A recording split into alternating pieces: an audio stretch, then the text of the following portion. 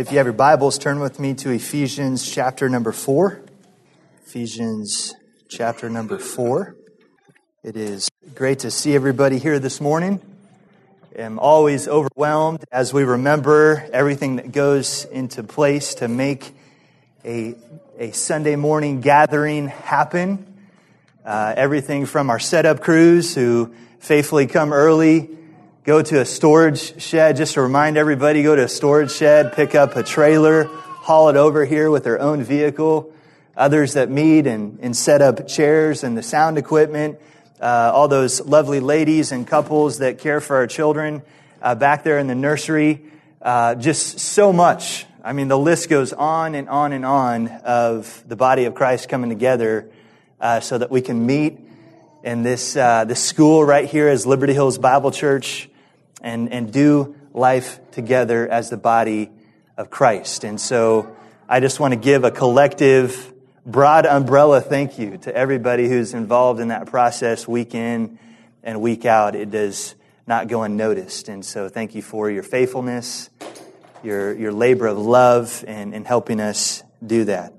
Want to give a plug for David Welch. He taught in Bible class this morning. If you are not able to be at Bible class, we're in the process of literally rebuilding now a custom website with the help of Dave Welch, and we're hoping to be able to get a recording of our sermons and Bible classes up on the internets quickly and soon. And we're working at that as much as we can in the midst of all the other important things that we're working on. But in the meantime, Dave Welch has labored over a document that some of you were able to get in your hands this morning.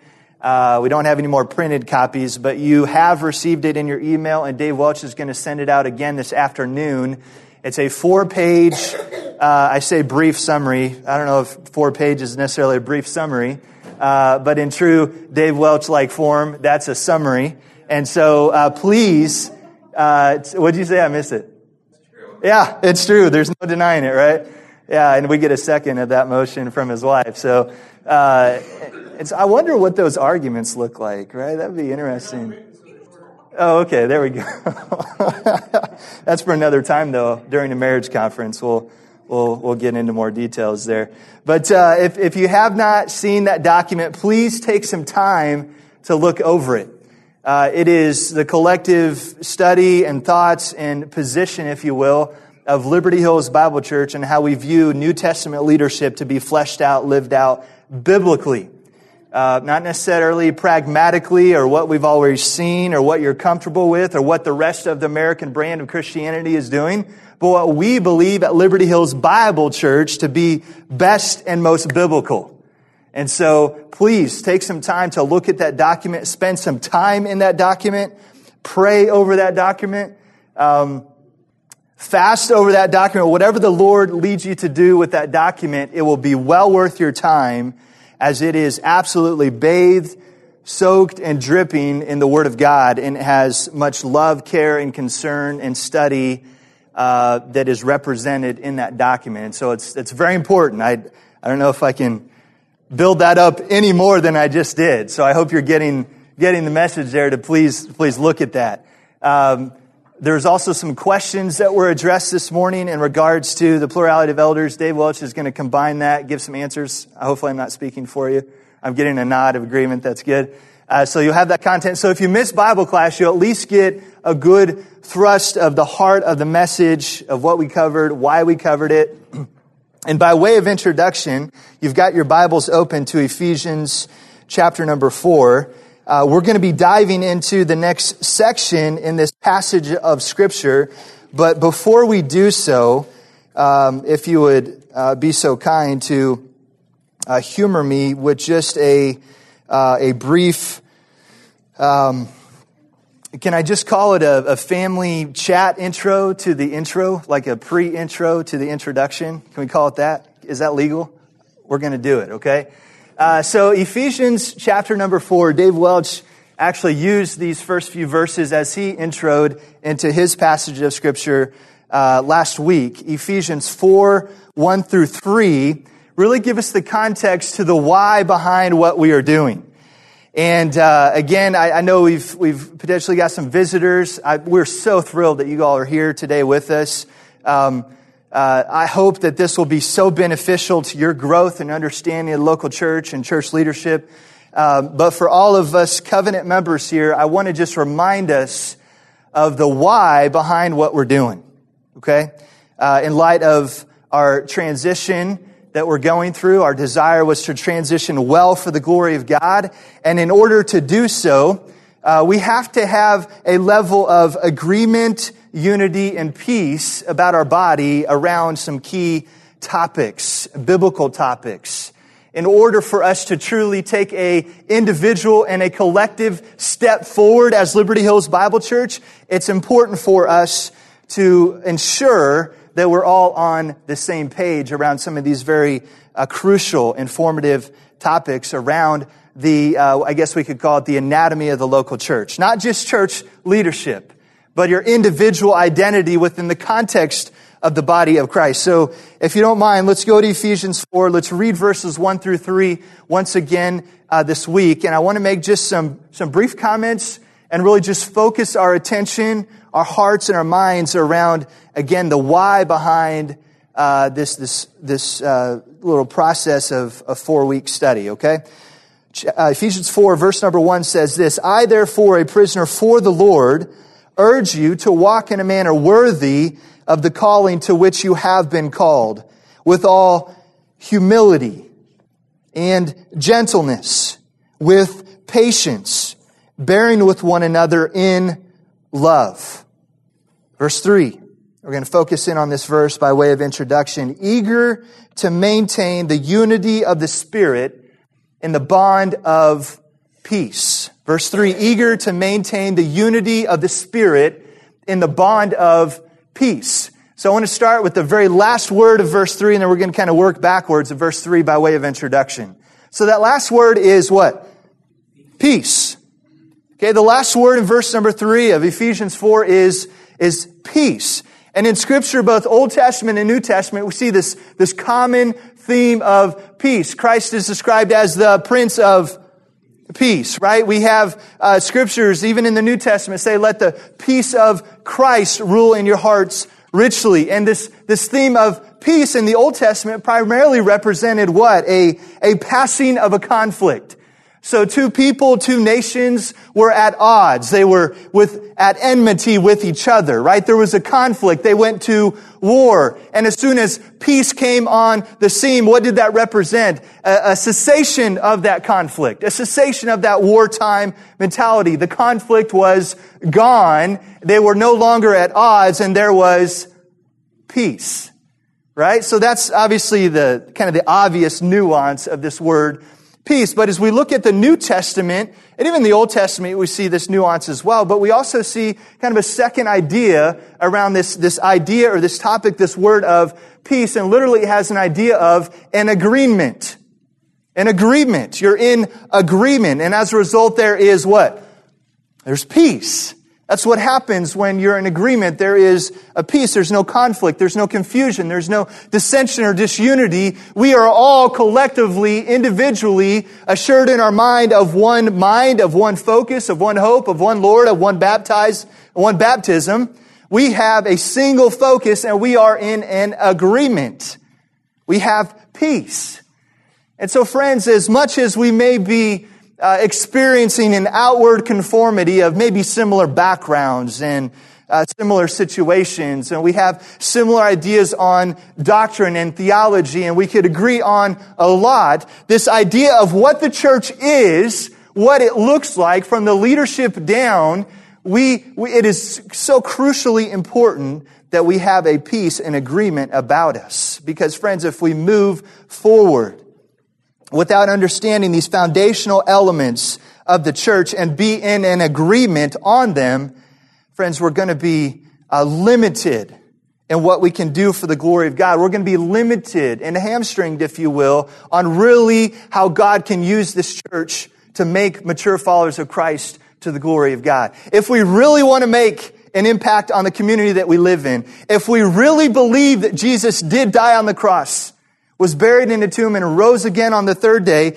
defeating sin, death, and hell. If we believe that message is really worth sharing, we need to get the church right. So it's important that we not just understand something that we've been taught before and, can't we just move on from this? Can't we just go forward? Well, friends, we can't go forward unless we have this collective nod of not just intellectual consent on a topic, but rather a belief, a trust, a faith in what God's Word says about the local church. And so the question is, why change? Why do we as Liberty Hills Bible Church think that we need to do something differently than what's out there in mainstream American brand of Christianity? Well, the question is, if anytime you're evaluating whether a change needs to be made or not, you have to look at the product that it's producing to determine if a change needs to be made, if it's accomplishing what it's supposed to accomplish, if we're doing what we're supposed to be doing. If it's not broke, don't what? Fix it. But the question we have to honestly ask ourselves is how the church is being done, and is the product that the American brand of Christianity is producing, is it working? Are we doing what we're supposed to be doing? Is the church accomplishing the mission that Christ gave it to accomplish? I think the resounding answer to that question is no, it's not. And we're not in a situation where if it's not broke, don't fix it. We're in a situation where there needs to be urgency and intentionality. The times are short and there's too much at stake for us not to take as seriously as we possibly can this thing that we call church, the body of Christ. Why? Because it has value. We're not just four walls and a steeple. I'm thankful that we've never battled with that here. Right? We meet in an elementary school, in a cafeteria, right? And we know that the church isn't a building. We know that we, as the hands and feet of Christ right here, the people, brothers and sisters in Christ united together, we are the church. But I wonder, how much are we really living that out? And how much of the status quo of this American brand of Christianity is impacting how we think, how we talk, how we relate to each other, and as a result, the impact that the church is really making for the glory of God, or the lack thereof. Right? And so we have to be willing to do some hard things. We've got to be willing to, as the disciples of Christ's day had to swim upstream against the religious elites of their day, we too have to challenge the status quo of what's going on and saying, God, does it please you? Does it honor you? And is it accomplishing what you want it to accomplish? And is the product that we have in our hands, is it working? Friends, just think about it, right? Ask yourself that question, is it working? The statistics tell us that how we are doing church in America is not working. Friends, the latest statistics show that 88 to 90% of young people, once they graduate high school, will never darken the doors of a church ever again. Those are real statistics. From the Barna Group, Lifeway Research, all the experts in church leadership and research are telling us a whole generation is being lost out of the church as a result of us not getting church right. There's too much at stake. A whole generation, our sons, our daughters, our grandchildren are being lost because of, friends, our failure to really be the church. Instead of relying on some system where we come and are comfortable, we have a cafeteria plan, we just plug in, we consume a program, we consume something in the church, we punch our card and we come back and do it all over again the next week. This is not God's plan for the church. He's not looking for attenders, He's looking for Christ followers who understand their identity in Jesus Christ and are willing to deny themselves, take up their cross and follow Jesus. This lukewarm, complacent, status quo idea of Christianity, friends, we've got to start getting dissatisfied with it really quick. Because the times are short. And the days are evil. And friends, we have got to get this right. And so there is no waste of time. We could spend months on this topic of getting the church right, and it would be time well spent. Why? Because we're talking about the bride of Christ. We're talking about His church, that Jesus Christ came and shed His blood, that God the Father gave His Son for, that Jesus Christ someday will present back to the Father spotless and blameless for God.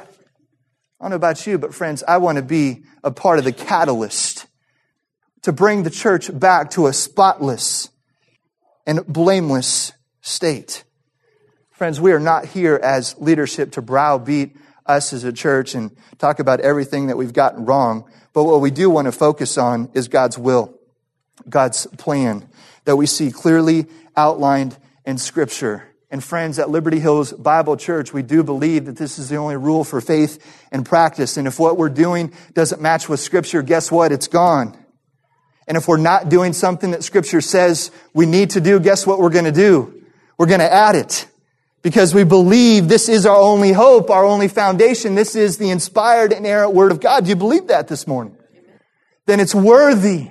It's a worthy time. It is well worth our time to labor over this idea. Father, what is your church?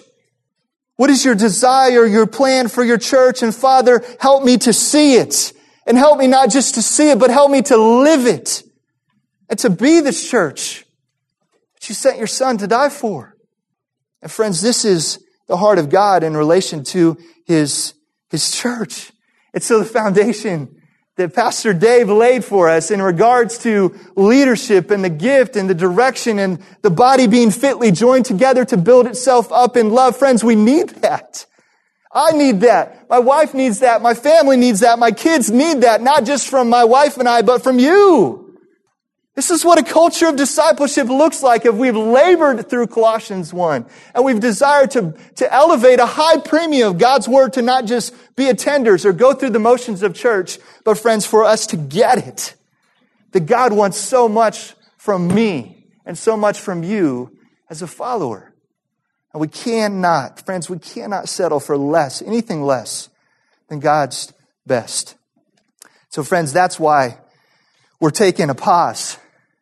And we're just asking the Lord collectively as leaders, and I hope collectively as the whole body of Christ here this morning, I hope you're joining us in this pursuit to get it right.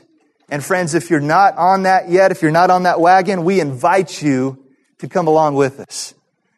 Our prayer is that you would no longer sit on the sidelines, be unconvinced in your mind, but you would look at the clear words of Scripture and be led by the gifts that God has given His church as elders. Desiring, friends, to understand that we desire God's best for His church. Turn over to Hebrews 13 just real quick. I shared this passage in our life group just by way of communicating, bringing everybody up to speed, as I know other life groups had done as well.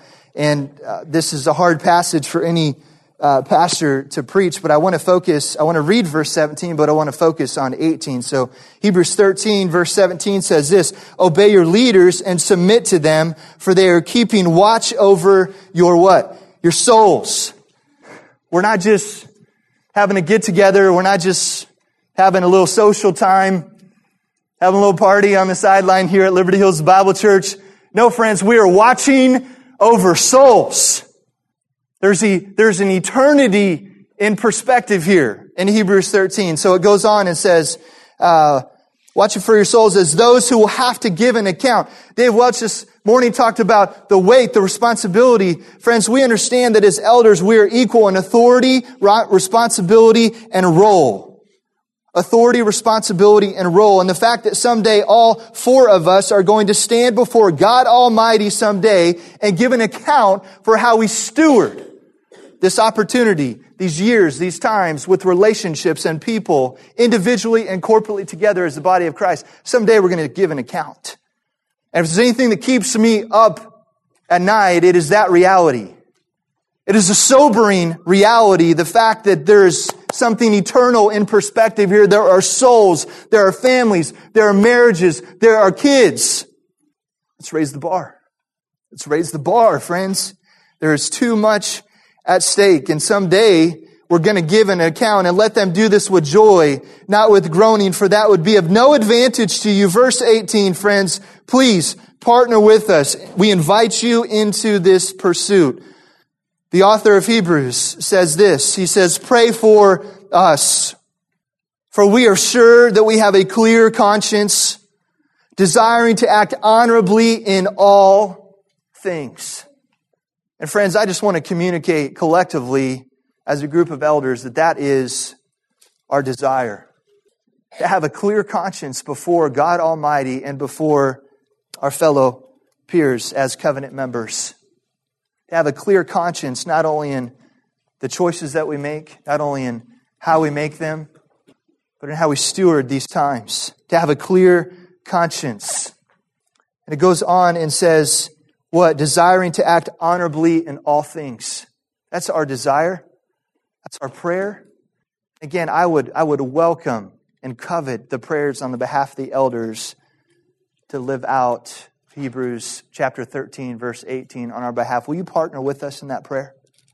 Will you labor with us in that prayer? We desperately need it. We have no wisdom in and of ourselves. We have no convenient fad manual to follow to say this is what we need to do other than Scripture. And it's not real popular these days. But we're trying to be that old-time faith, old-time disciple, a Christ follower. Nothing fancy, nothing shiny, just obeying God and being a church that He's called us to be. And so, friends, this is our heart. That's our heart.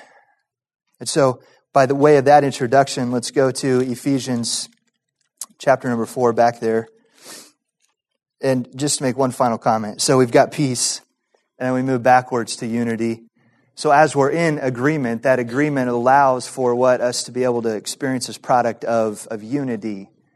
Right? And we're not talking about, again, conformity around man's ways of doing a certain thing, whether it be church or otherwise, but rather we are unified in mission, in spirit, and in life. There's a togetherness about us. We are on point. We are stride in stride. And as a result of being eager, I want to stir up some eagerness in all of us this morning. Be eager to pursue unity. Be eager to pursue this bond of peace that the Holy Spirit can give us. Right? Earlier in Hebrews, he gives us this admonition to not neglect the meeting together as is the habit of some, but all the more as you see the day drawing near. And what's produced when we get together, there's a stirring up of love and good works. There's this kind of agitation, this spiritual agitation or catalyst that's introduced to our midst and our families and our marriages and our parenting and our discipling of each other that happens when we're together. And so we're praying to God, how would you have us to flesh out this idea of togetherness more and more in the days ahead? So be in prayer about these things.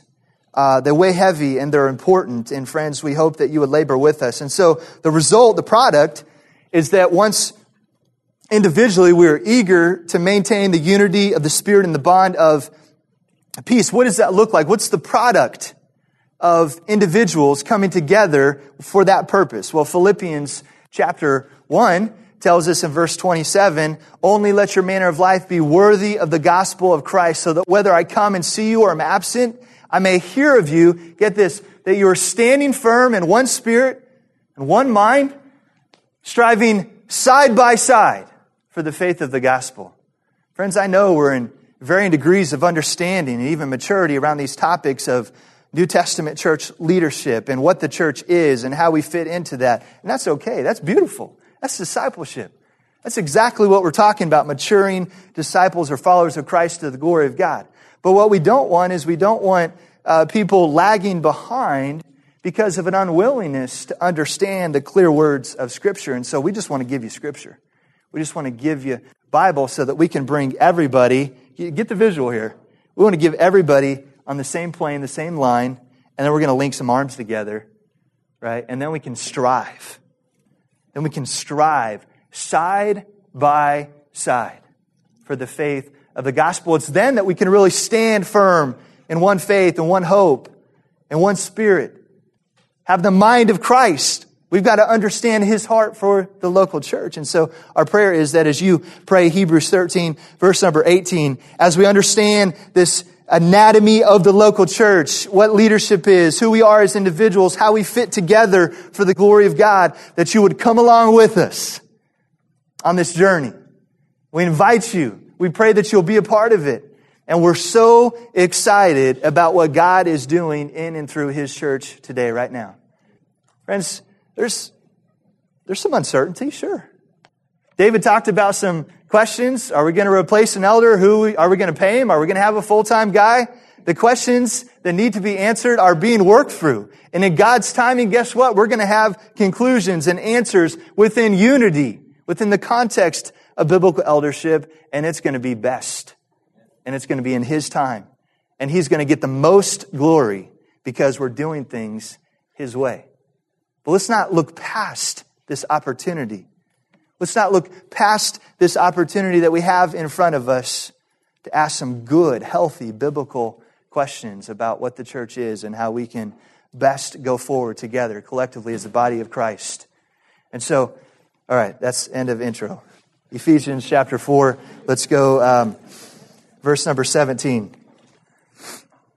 Ephesians 4, verse number 17. And again, we remember what has been taught, what has been taught by Dave Welch, and we're thankful for that. And I'm going to read verse 16 as kind of a launching point into this passage that really has an individual focus in mind of how this fleshes itself out in the body of Christ. So verse 16 of chapter 4 says this, from whom the whole body, joined and held together by every joint with which it is equipped, when each part is working properly, makes the body what? Grow, so that it builds itself up in love. Let's read verses 17 through 24, and then we'll open in a word of prayer. Verse 17 through 24. Now this I say, and testify in the Lord, that you must no longer walk as the Gentiles do in the futility of their minds. They are darkened in their understanding, alienated from the life of God because of the ignorance that is in them due to the hardness of their heart. Verse 19, they have become callous and have given themselves up to sensuality, greedy to practice every kind of impurity. But that is not the way you learned Christ, assuming that you have heard about Him and were taught in Him, as the truth is in Jesus. Verse 22, to put off your old self, which belongs to your former manner of life and is corrupt through deceitful desires, and to be renewed in the spirit of your minds, and to put on the new self, created after the likeness of God in true righteousness and holiness. Let's pray. Father, we come to you as beggars, desperately needing your provision on account of our souls. Father, we come needy before the throne of grace, emptying ourselves of all wisdom and understanding that would be in our own flesh. And we echo the prayer of Paul in Philippians 3, that I may know Him and the power of His resurrection and the fellowship of His sufferings, be made conformable to His death. Father, we want to know Christ. We want to see Christ. We desire to experience Christ. And ultimately, Father, we desire to live out Christ as the body of Christ in this world that you have placed us right here in the Northland of Kansas City. And so, Father, I pray that you would do a work that I cannot do, that you would do a work that any elder or leadership of deacons cannot do. But Father, we need your Spirit to come and stir up our cold hearts. Father, we need the hammer of your word to break apart the hardness, the prejudices, the presuppositions, the things that we impose on the church and on Scripture. Father, take all of that away this morning and let us just look with fresh eyes. Let us hear with fresh ears. And Father, let us experience with new, desirous hearts to simply know what you have to say about your church. And Father, that is our prayer, that is our passion, that is our desire. And Father, we trust you to take the seed of your word and to plant it in our hearts, and that you would allow fruit to grow that would remain in the days ahead in regards to the church that you love so desperately. and that you have such high expectations and high standards for, and such a great mission to accomplish. Father, I'm reminded even of John 15, for without me, you said, you can do nothing. Father, I have nothing to offer. We just desire to be a vessel to be used in the Master's hand, ready for every good work. Father, now move in our midst. We ask all these things in your... Amen. So here we have in Ephesians chapter number 4, a transition in Paul's conversation in regards to the church. He goes from a corporate, a broad body perspective, also has some individual nuances, but now he really dives into the deep end of the individual responsibility of each part that is fitly joined together. So he goes down from a corporate body down to the individual perspective here. And he opens up in verse number 17, he opens up with this very strong admonition. Right? You see it in verse 17, he says, what? Look at the language that he uses. He says, on the basis of what I just said, now this I say.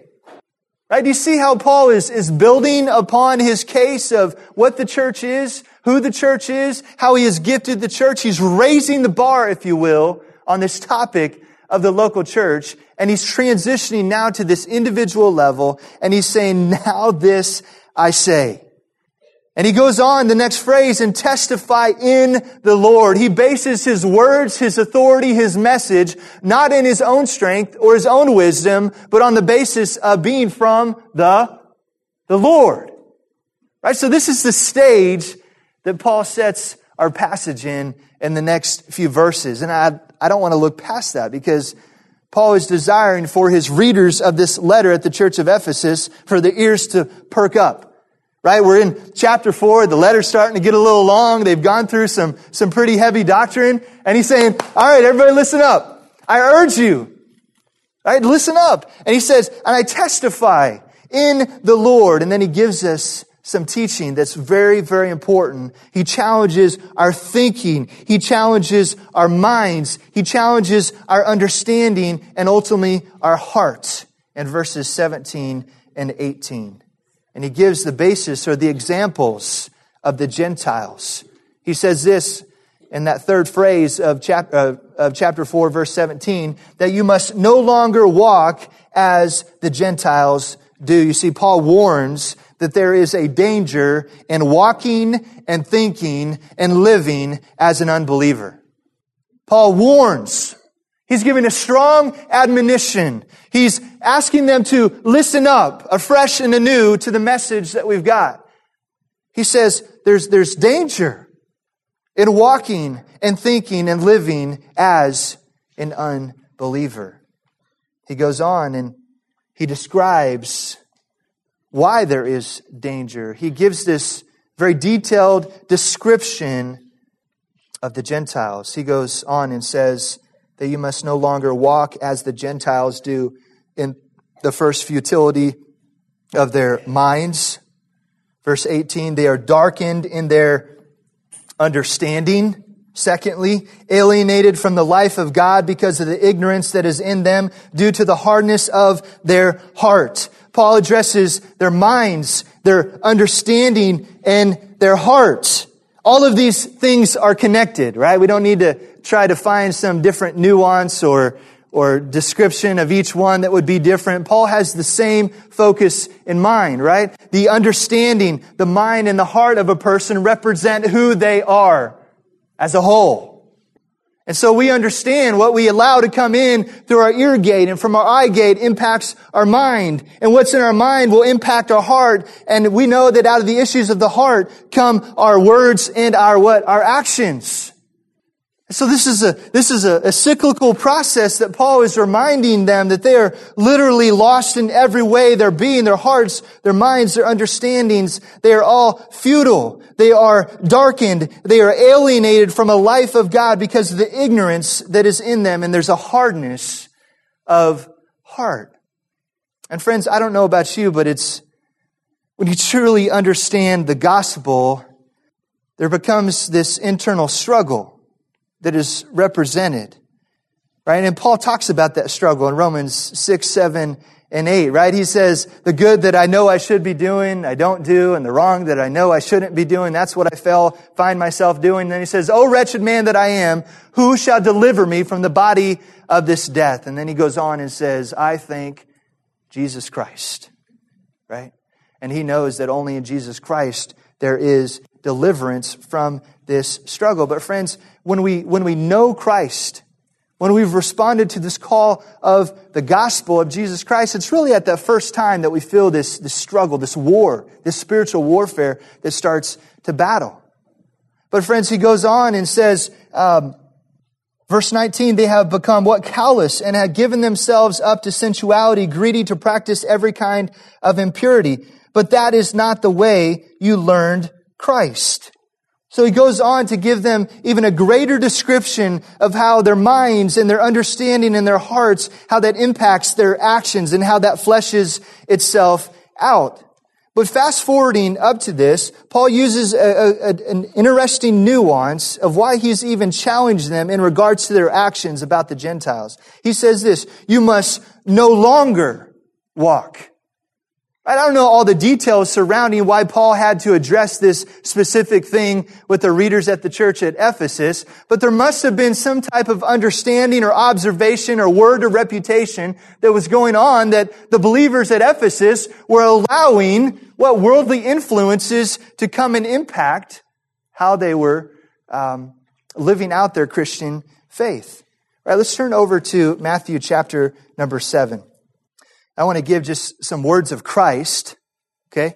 Some words of Christ that address the importance of not allowing the mindset, the understanding, and the heart of an unbeliever to find its way back in through a crack of our heart, because it absolutely can do incredible damage for our sanctification and growth in the Lord. Matthew 7, verse number 15 says this. Christ says, "Beware of false prophets who come to you in sheep's clothing, but inwardly are what? Ravenous wolves." Right? And in Christ's time, influence and communication was primarily done through what? Audible communication. It was verbally passed down, right? They didn't have, obviously, maybe news outlets. We didn't have smartphones. We didn't have all this other forms of communication that influence our way of thinking. So to contextualize this passage even up to our modern day, I would broaden this warning that Christ had specific to false prophets, and I would even say beware of false influences, right, that are going to come to you in sheep's clothing, but inwardly they are what? Ravenous wolves.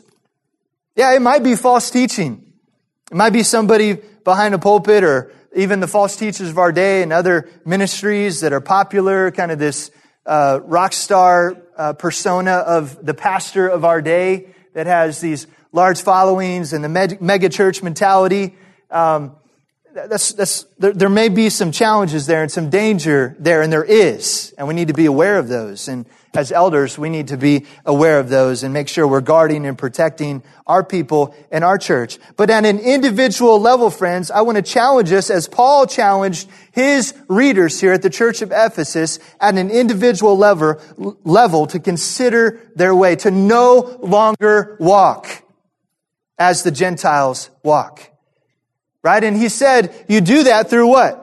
Through your minds and through your understanding and through your hearts. And that fleshes itself out through your actions. And so, friends, ask yourself the question, what is influencing my mind? What is influencing my understanding of Scripture and life and choices that I make? What am I allowing to impact my heart? Where are those things that are present in our day, whether it's a person, a relationship, choices, how I spend my time? What is it that we're allowing, that we're playing footsies with the world, so to speak, and we're allowing these ravenous wolves in sheep's clothing to just kind of hang around? Because it's going to end badly. It's going to have devastating effects, not only on your own life, but we know our personal choices have a ripple effect to those around us. In your home, it will affect your marriage. It will affect mom and dad, your parenting. It will affect not just your parenting, but your children. And the list goes on and on and on as the ripple effect of our choices make an impact. And so that's why Paul has this high level of urgency in Ephesians chapter 4, because he knows what's really at stake. When we play with fire, use the analogy of Proverbs, we're always going to get what? We're going to get burned. And so why play around with that? Why allow these influences of this Gentile, literally this idea is a pagan, unconverted, unbelieving mindset to come back into my life and impact my mind, my heart, and my understanding? Paul is placing a high premium in our urgency and intentionality to battle against that, to put that old self, what? Off. And this literally has the idea of, Paul's analogy, has the idea of clothing. And I love having little kids. Are a good source of comedic relief for most of the day, right? And I'm thinking of just my little guy there, Grayson. He's, 2.5, almost 3 in September. And he's got this, picking his clothes out thing down, right? And he loves to dress himself. If I even act like I'm going to help him put a shirt on, he's like, Dad, I'm going to do it myself. I got it, right? And I want to do it myself. He's just a little independent guy. He takes after his mom. And so we've got this little guy, and we say, Grayson, it's time to get out of those pajamas and put on some clothes. And he's all excited. And he goes back to his drawers, and everything comes out, right? Because he wants to pick out just that one shirt that he has in mind. It's like that Teenage Mutant Ninja Turtle shirt with those Batman shorts, right? Of course. And so here he comes out all proud of himself that he put his outfit together and he dressed himself. But we know from mom and dad's perspective, what he put on doesn't always make sense when we need to go outside of the home. And people actually have to observe what we allow our kids to wear. And so we know that that's a good job, buddy. It's a good effort, but why don't you go put this on? Here's the shirt that you need to put on. I'll let you put it on, but I'm going to pick it out for you. Put on this shirt and put on these shorts and put on these shoes. It's July. You don't wear your mud boots, right? We need to wear flip-flops or just normal tennis shoes, right? So there's some direction that has to happen in regards to telling my little guy there what to put on and what to wear so that it is appropriate. And so that it makes sense and so that he can interact in society without be looking down upon, right? And so there's some direction there. And that's exactly what Paul is doing here, right? He's kind of coming alongside him and he says, look, buddy, you can't wear that outside. You can't do that. It doesn't match. It clashes. It's not washed. It's dirty. It smells horrible. In fact, you had an accident in it last night. Get that off. Right? To go a step further with the illustration. Sorry, maybe a little crude. But that's what Paul is doing. He's coming alongside his readers and he's saying, look, you're in the church. That's great. You're reading this letter. Yes. You're trying to dress yourself. Good effort, but put this off that you just put on. And how about we put this shirt on? How about we put these pants on? Right? And take it to the spiritual level. Paul was just taking that to the spiritual level. He's saying, guys, don't put that on. That has no value to you. That's no benefit to you. It doesn't make sense to put your pajamas on in the middle of the day. Don't do that.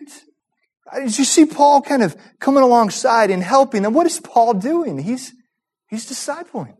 He's taking this existing relationship with his church at Ephesus to these believers, these brothers and sisters, and he's coming alongside and he's teaching them. He's saying, look, I'm hearing of this being present in your life. I'm seeing this present in your life. Or I've heard others report back to me that we're putting on the things of the Gentiles in our mind and understanding in our hearts. Friends, let's remember Paul calls those things out and he's exposing what those things really are, what their nature is. It's not something to play with. I don't know about you, but futility of mind is not something that I want to describe me as an individual. Having my my understanding darkened, being alienated from the life of God because of ignorance in me. And I don't want my life to be described as a hardness of heart. And so Paul is going through this process of exposing this unconverted, pagan, Gentile, unbelieving mindset. Don't have anything to do with it. Put it off. Because it has no value to you and your growth, your sanctification, your walk with the Lord. So he goes on in verse number 19, as a result of them being influenced by these Gentile mindset and understanding in heart, the product is that they have become callous. Friends, when we dress inappropriately spiritually, when we put on the wrong things in our life, it's going to have an effect. We become callous. We become callous. I go back to my illustration. It's almost like, you know what, if I dress socially inappropriately, if I allow my son to go out and his Batman and Ninja Turtle jammies all hours of the day, and in fact, that's what I pick out for him every single day, and he just puts that on. He just expects to what? That's what you wear. So as he gets older, what's he going to pick out? Ninja Turtle, Batman ensemble, maybe some new sizes, hopefully, right? But yet he's still got his Ninja Turtles and his Batmans, and he's running them together. Shouldn't happen. Doesn't make sense. Completely socially inappropriate for to go out with that type of state. But guess what? He becomes callous to the reality of this because it becomes a pattern of this young guy's life. And nobody came alongside of him and instructed him, hey, buddy, little guy, I love you. Let's not wear that. I'm not mad. I'm not angry. It's not what we do. It's not what we wear. That's not how we act. That's not what a relationship, hopefully, with the Stanley family represents, is Ninja Turtle and Batman pajamas in the middle of the day, right? And so ultimately, spiritually, Paul is urging them. He's raising an awareness and he's exposing that, hey, you start playing with the Gentile mind, heart, and understanding, you're in danger of becoming calloused. You're becoming calloused. What is a callus? Right? You work over and over and over with your hands and you grip in the same spot and you work hard. Your skin becomes tough. It kind of loses some of its nerves and sensitivity, and it builds up a callus. It loses literally the sensitivity is what it has the idea of. So friends, what happens when we allow these false influencers of our day, this Gentile mindset, the mindset of, if we could just lump it in and call it the world, our flesh, and spiritual warfare with the devil, if we allow these things to come in and these Gentile mindsets to take place and take root in our life, we run the risk of becoming desensitized, literally, to the influencers.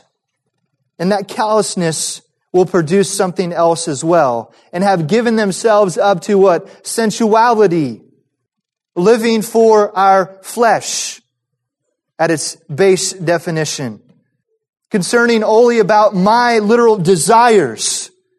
I see it, I want it, I take it. If it feels good, do it. These types of just impulse, reactionary responses of the Gentile, worldly, fleshly mindset will become callous to him. And we pursue him, greedy to practice every kind of impurity. That's an incredibly specific description.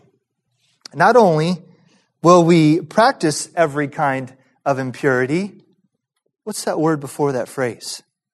What's that word before that phrase? Greedy.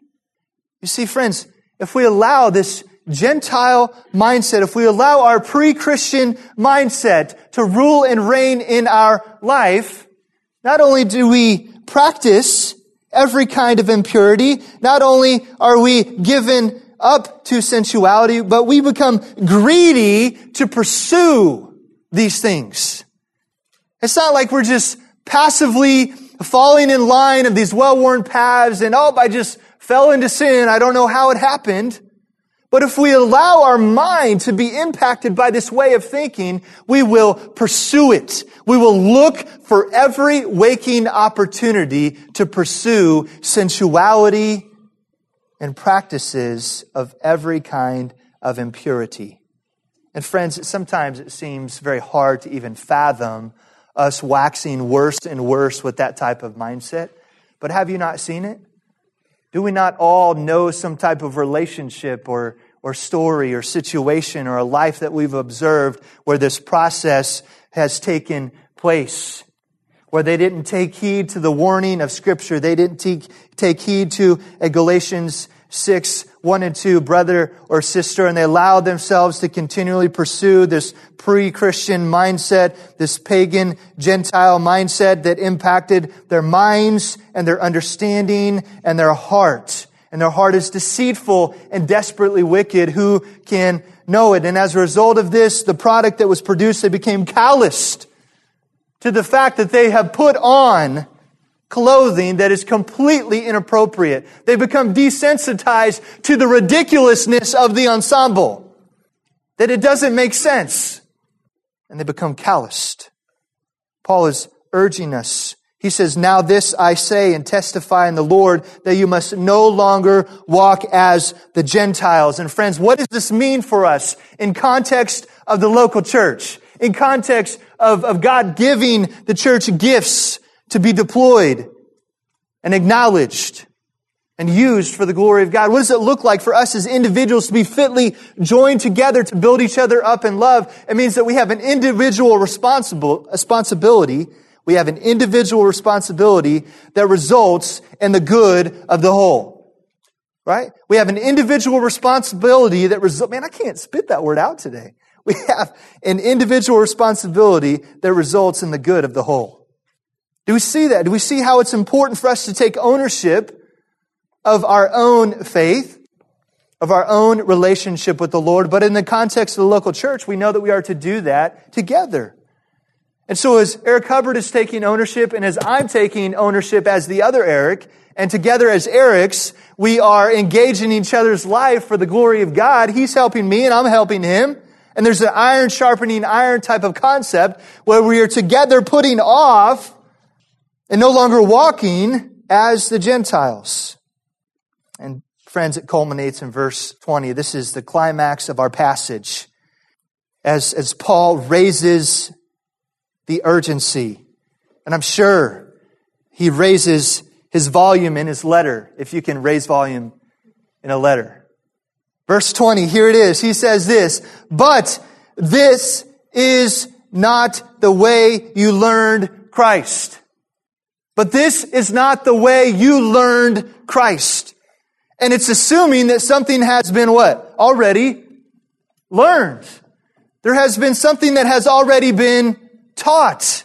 And as a result of it being taught, you have learned something. You have put on some initial growth. You have put on some initial Christ-likeness. You have put on the fruit of the Spirit. You are abiding in the vine, John 15. But then, for whatever reason, a sin and influence and temptation that I gave into, I've allowed myself to go back and walk in my pre-Christian mindset. And the futility of my mind and the darkness of my understanding. I've allowed myself to be alienated from the life of God because of the presence of sin. That fellowship is broken.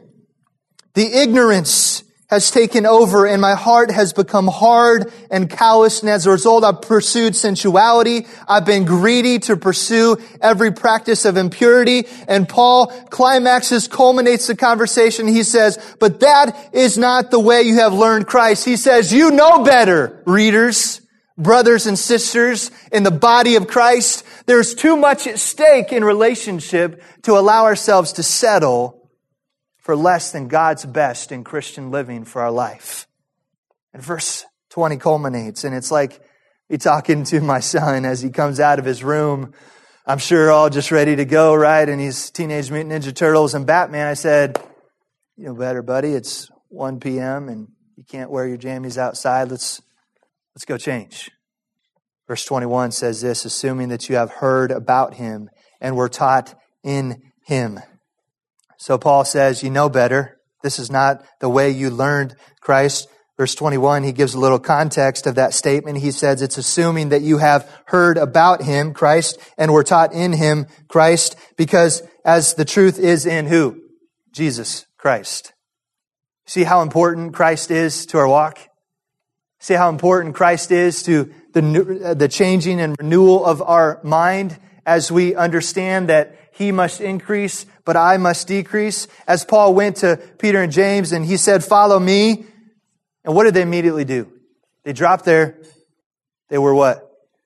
And they dropped their nets and they followed Him. Right? There was this radical abandonment in their life.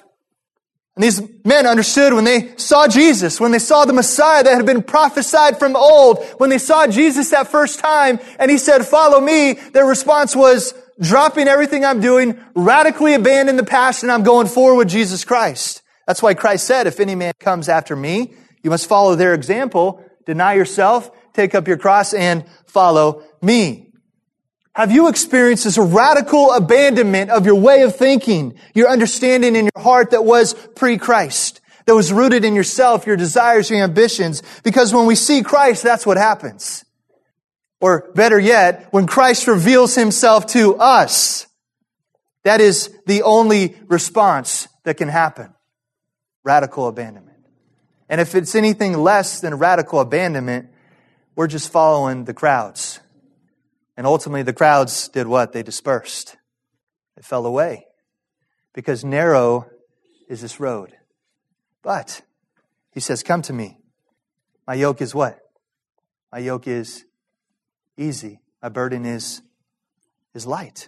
The provision that Christ gives us in this process of maturity, this process of sanctification, this process of putting off the clothing of our old self and putting on Christ's likeness cannot happen in our own strength.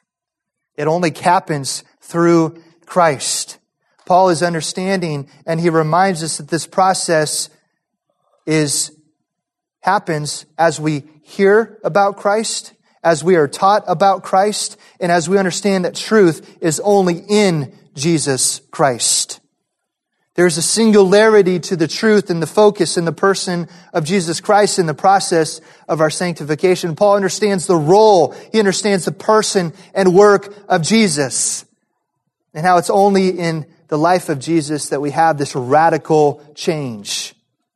And so verse 22, he says this, "To put off your old self, which belongs to your former manner of life and is" what? "Corrupt in nature through deceitful desires." Verse 23, here's the process by which we deploy this putting off of the old self and putting on of the new self. He says this, "And to be renewed in the spirit of your minds."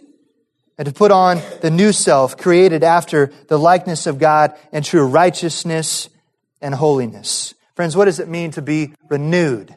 What does this word have the idea of? It literally has the nuance of a cleansing, of a washing with water. There's a renewal that happens in our mind when we meet Jesus.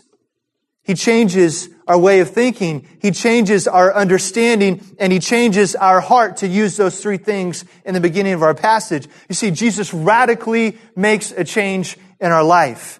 And it's through that renewal process of Jesus hearing and being taught and understanding that truth is in Jesus that I put off the old self and I have the opportunity to put on the new self through Jesus Christ. I'm renewed in the spirit of your minds. Do you see the role and the importance of our minds? In verse 24, to finish it out, he says, "And put on the new self, created after the likeness of God and true righteousness and holiness." Just as Paul described the nature of the old man in verses 18 and 19, he gives us the nature of this new man. It is created after the likeness of God. Do we remember who God is in 1 Peter? As we went through that passage, he says, "Be holy." Why? Because I am holy. Paul is placing a high premium on Christian living that results in holiness and godly character and righteousness. See, friends, to be in relationship with Christ is to be in relationship with God. And God the Father, God the Son, and God the Holy Spirit are righteousness, holiness, and truth personified. And so to have a relationship with us, we have to be in that nature as well. And so, friends, I wonder if we are. At the individual level, are we committing ourselves to put off the old man and to put on the new man in Christ Jesus. And again, to wrap up in the context of the local church, friends, this has an incredible benefit, not only for our own individual maturity, growth, and sanctification, which is what Paul has in mind, but he has a corporate and collective whole in mind as well, as he understands that if we're committed at an individual level, this will produce something very beautiful and good for the whole of the body of Christ. And so when I truly understand what the church is, His bride, and I truly understand that being a church isn't part of four walls and a steeple, but rather it's my life, I understand that this idea of the church being presented to God without spot or blemish isn't just about some corporate entity, but it's about me. And so again, I'm going to place a high premium, as Christ did, as well on holiness, righteousness, and godly living. And so, friends, I wonder this morning, as we have looked at the words of Scripture, as we've considered what Paul's challenge was to the church at Ephesus, and as a result, what the challenge is to us as believers within Liberty Hills Bible Church, I wonder, are we leaving some on the table in regards to how we're taking ownership by the grace of God of our own faith, our own relationship? Are we seeing the opportunity, though, in the context of a culture of discipleship, to come alongside and stir each other up towards love and good works, to be that iron sharpening iron type of relationship, and to be our brother's keeper in this life? Are we seeing opportunity to engage in that level of togetherness and community and relationship with us here today? And so, friends, that's our prayer. That's our understanding as we continue to work out this look, this glimpse, this anatomy of the local church. We've looked at leadership, looked at God's plan of deploying gifts. We've seen that all of us have a part and a role as being fitly joined together to stir each other up to love and good works. Now we see the role and importance of every day, boots on the street, godly living for the glory of God. Let's close in a word of prayer. Father, we thank You for this day. I pray that if there's somebody here this morning, Father, who may still yet be sitting on the fence, so to speak, in their relationship with You, may be more concerned about just ancillary, peripheral things, and is not losing sight of everyday living to the glory of God. Father, I pray that You would help us to get back to the simplicity of the Christian life. I love how Paul just gives us this Vince Lombardi speech of this is a football, just getting back to the basics of Christian living and understand the impact that it can make for Your church, for Your glory, and for the good of each other is just incredible, Father. We pray just a special prayer for direction and wisdom as we just seek Your will as a church, that You would just give us clarity, understanding, boldness, courage, maybe to do the hard things that we need to be for Your glory. Help us this week even to not lose an opportunity or squander an opportunity to engage in each other's lives, but let us live out this passage even today, tomorrow, this next week, that we would not just be a hearer of the word, but we would be a doer also, not deceiving ourselves. And so, Father, we pray to that end. In Your precious name we pray. Amen.